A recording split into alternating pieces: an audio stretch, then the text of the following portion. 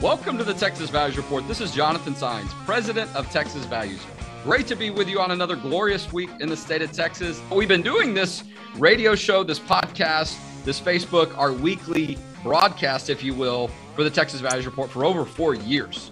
And we'll try to bring some of the most important, engaging guests every week. And that's no different. And we actually have a guest today who's going to be on for the first time. And we're going to talk about issues of religious liberty. But make sure you go to our website. As a matter of fact, if you're watching this on Facebook, like it, share it, put it into a group. Let's get those numbers up so we can have more people involved in the conversation. Drop us a comment.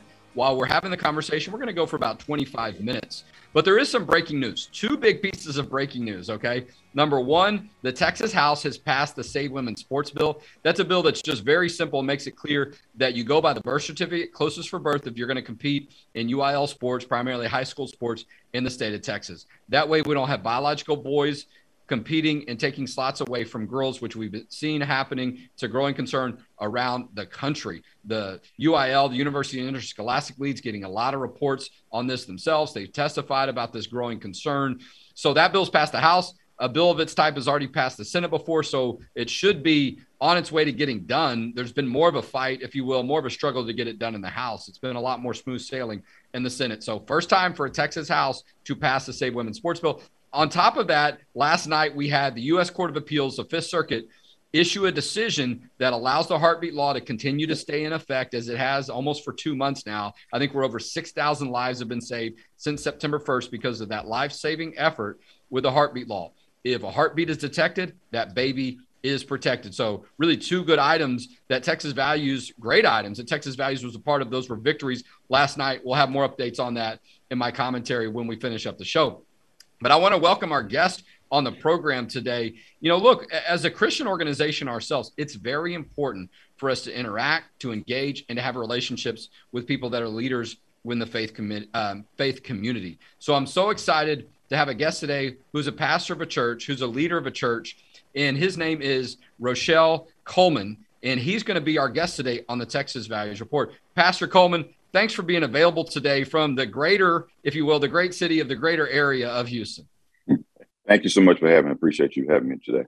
You bet. Well, you know, I talked a little bit about the heartbeat law. I know that, you know, this is an issue that you care about, protecting innocent human life. And I want to talk to you about 2 things today. Number one, about how important it is for there to be community efforts to support unborn babies, but also support their mothers and families as they go through this process, and how important it can be as they make this decision to protect the baby in their womb, to protect life. But then, you know, what happens after the baby's born, right? There can be a lot of need for that. And I also want to talk about on November 2nd, we're going to have a constitutional amendment election that makes it clear in our state constitution the government cannot shut down churches and pregnancy resource centers that are faith-based for any reasons. Early voting starts on that on Monday, but the main election day is November 2nd. So Pastor, talk to us a little bit about your view on the issue of life and why it's become so important for you. Yeah, thank you so much.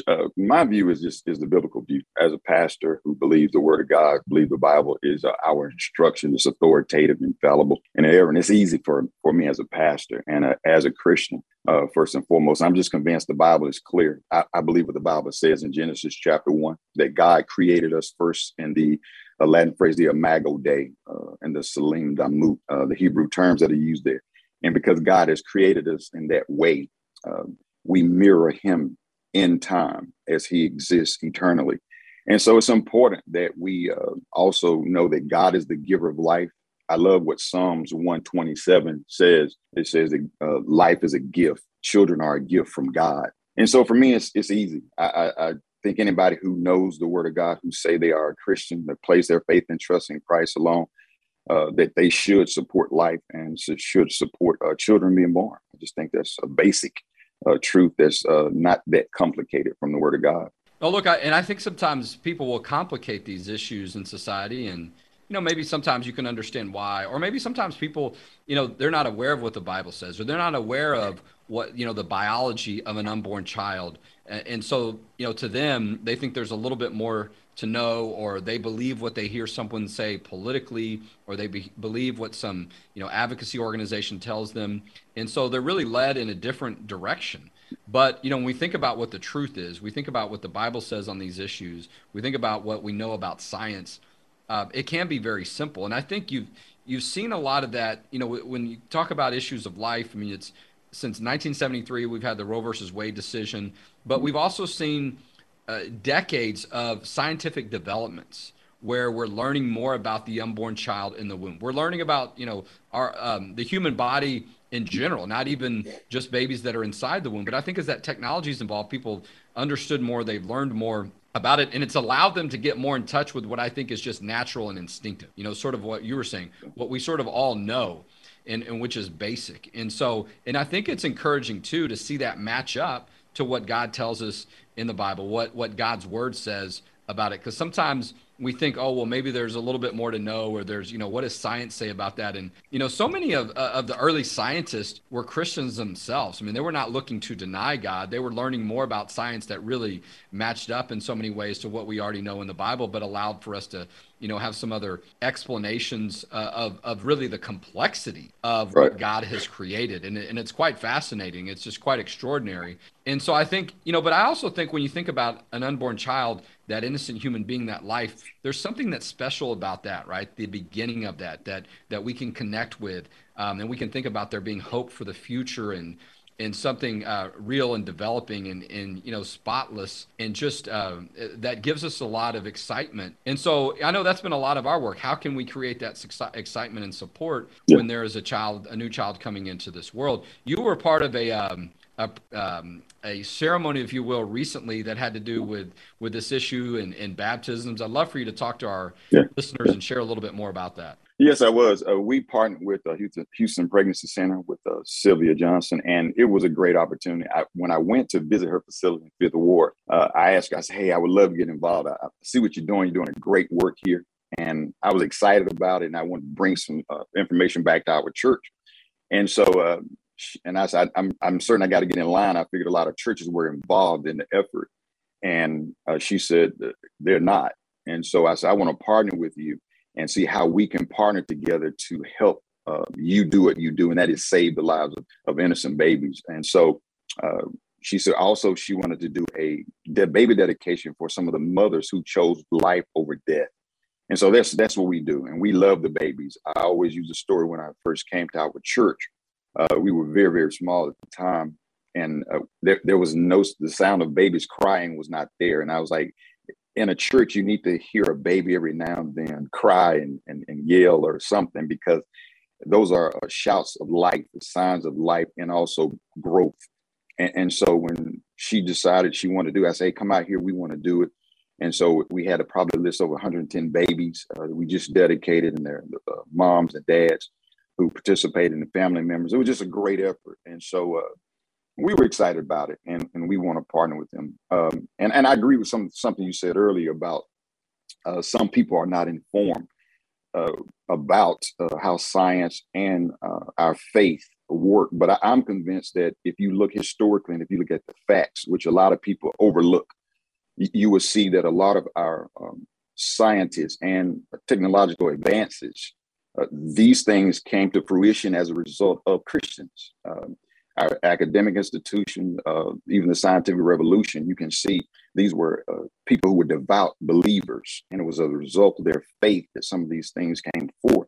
And so it's important that we as believers let people understand that, and we don't hide the truth. And so we have to make certain that we give them the biblical truth, but also scientific data. We don't see them as necessarily being something that we have to hide or conceal. We don't run from science, but we understand that science is under the biblical mandate. So that's so important to me.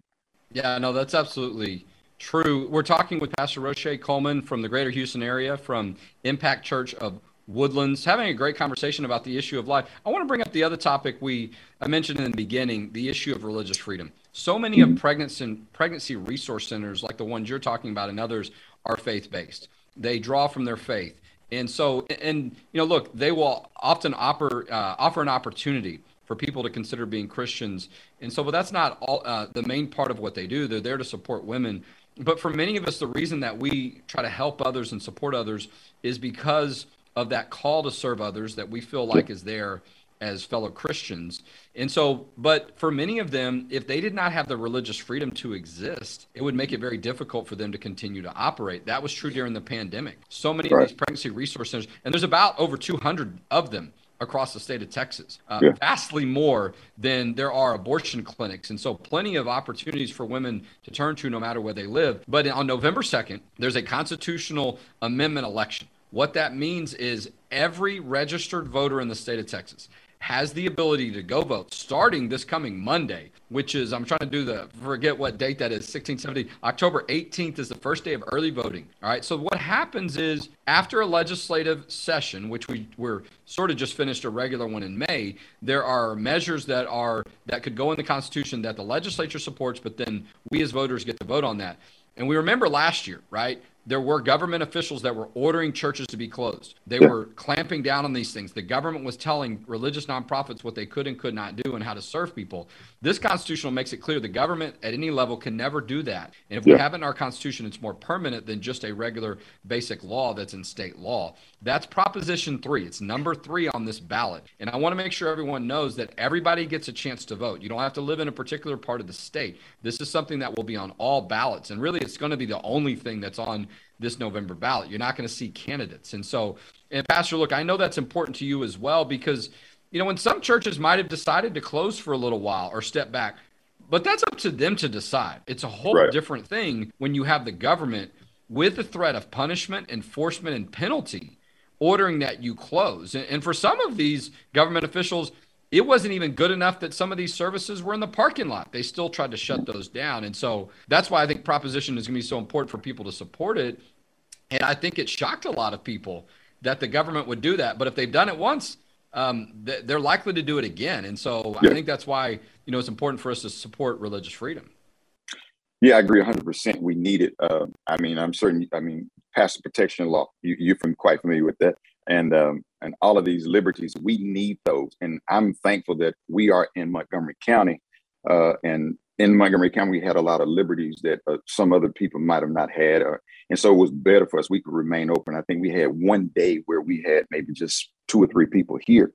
But I'm just thankful that we are in a county with a county judge, Judge Marquis Holds here, who is understand the need for the church to have the liberties to worship. And I think across the United States of America, period, it's important that we see that we need these liberties. Now, it shouldn't just be in Texas.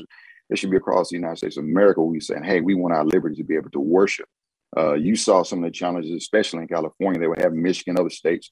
But it's important that we have these liberties. And I hope other people get involved and say, hey, listen, we need to voice with our vote and participate so that as churches, we can continue to proclaim the gospel of Jesus Christ. And especially as it relates to the life issue. For me, I just feel like that many have been silent because it is a polarizing issue. But as pastors, it's our job. We have to stand up and be vocal about issues that are challenges to our society and speak to the culture. Roche Coleman from the greater Houston area, from the Impact Church of Woodlands. We're talking about the life issue earlier. Now we're talking about religious freedom, but sometimes those issues touch on each other and they can matter. If the church does not have the ability to control when it can stay open, when people can worship, that limits their ability to talk to people about what the Word of God says on human life and when life begins and how God is a part of that process. You know, and look, when you think about some of these issues, we talk about religious freedom, a lot of times people were not aware that they thought the government would ever shut a church down, right? And they also think of the churches open on Sunday. Well, a lot of churches are open every day of the week. They have different services that are used. Their facilities are used. There was some striking testimony in the Texas House when this issue was becoming on its way to getting on our ballot. And you can start voting on October 18th, and then the main election day is November 2nd. It's Prop 3. That's the one you want to support that makes it clear the governments cannot shut churches down or religious entities down for any reason. But this was someone that testified about a recovery ministry, someone that had addiction issues. And they were not able to go to those recovery meetings and those support meetings because the churches were ordered to close. And this woman was talking about really the negative effect that had on some of the people that she interacts with because that resource was not available. And look, I mean, primarily it's about the ability to worship and talk about what you believe in on Sunday or whatever day that people primarily worship in their church. But that doesn't mean that there's not the only things that are happening where the church has value other days of the week. And if the government did it again, they're likely to do it again. And so that's the importance of this issue. But look, we see that in the greater Houston area, Pastor, when there are hurricanes that come through, there are natural disasters. the government turns to the church, right? So if Right. any place needs to be open, no matter what the crisis is, I think we should all be agreeing that should be the church. I agree 100%. And I'll often say the very thing you say, that when crisis happens, calamity happens, the church is always at the forefront. We are there. Harvey, we are there on the front line. Churches are serving and assisting people. And so I'm convinced that that's why we need the liberty. And so that's why we also, as a church, we have to remain vocal about the need for righteousness and holiness. And I think about Proverbs 14:34. It says, righteousness exalts a nation. That righteousness, it lifts it up and take it to a higher level. But it says that sin is a reproach to any people. And so it's important that as people of God, that we are promoting righteousness as pastors and leaders, because it is what's going to lift us up from our plight. And one other thing you mentioned a second ago about churches not being open during the pandemic, if you notice, there was an uptick also in suicides. A lot of people were committing suicide, and that's people need the faith. They need the hope that the church provide, the encouragement. And so that's why we need our liberty as churches to open, to exercise our freedom to worship and to make God known to those who truly, truly, truly see him as their Lord and Savior. It's imperative. Well, I couldn't have said it any better. We're talking with Pastor Roche Coleman from the Greater Houston area, from the Impact Church of Woodlands. We've had a great conversation about the issue of life, also about religious freedom. Remember, starting October 8th, early voting starts. Main election day is November 2nd, where all registered voters in the state of Texas can go vote in favor of Prop 3 and make it clear that religious freedom is important. It needs to be strongly stated in our state constitution in a way that makes it clear the governments can never shut down the churches and religious organizations for any reason. And, you mentioned Harvey. I just make sure people remember Hurricane Harvey, right? Maybe people outside of the greater Houston area or outside of Texas that are watching don't know what that means, but that was just 4 years ago, right? It seems like it's been a long time, but for some of us, it feels like it wasn't that long ago. And those, storms, if you will, come and go. And sometimes they come quite a bit in the greater Houston area. And time and again, the church steps up. There's no question that churches are essential. Well, Pastor, I really appreciate you having the conversation with us today. The work that you do, the ministry work. I know where Fifth Ward is. I grew up close to that area in the great city of Houston. And so wherever it is you're doing your work, your ministry work, based on God's word, we're just glad that you're doing it. We're glad that we get to partner with you from time to time. And we're glad that you have such value to your community and for your state. So thanks for being our guest today on the Texas Values Report. Hey, man, thank you for having me. You have a blessed day. All right, we're going to let Pastor Coleman go and get into a little bit of commentary as we wrap up the show. Look, these issues that we talked about, he mentioned the Pastor Protection Law, right? This was a law that was passed in 2015 that Texas Values was a part of. Many of y'all have been with us from the beginning, all right? Remember those days? 2012, we were just kind of getting off the ground. And 2013 was the first regular session that Texas Values had a presence. I had worked for Kelly Shackelford for many years before that at First Liberty Institute, and then started doing work in Austin. And it's kind of interesting. I'm in this really nice studio that we put together, and we may be having an event soon where we can kind of show it off a little bit, or you might be a guest that we invite. We're likely to have some guests in studio for our Texas Values Report. Not something that we did very often in what we've been doing so far, but it's set up really nice. It's not, nice flags, got the wood panel in the background, a couple of other things to show off in here.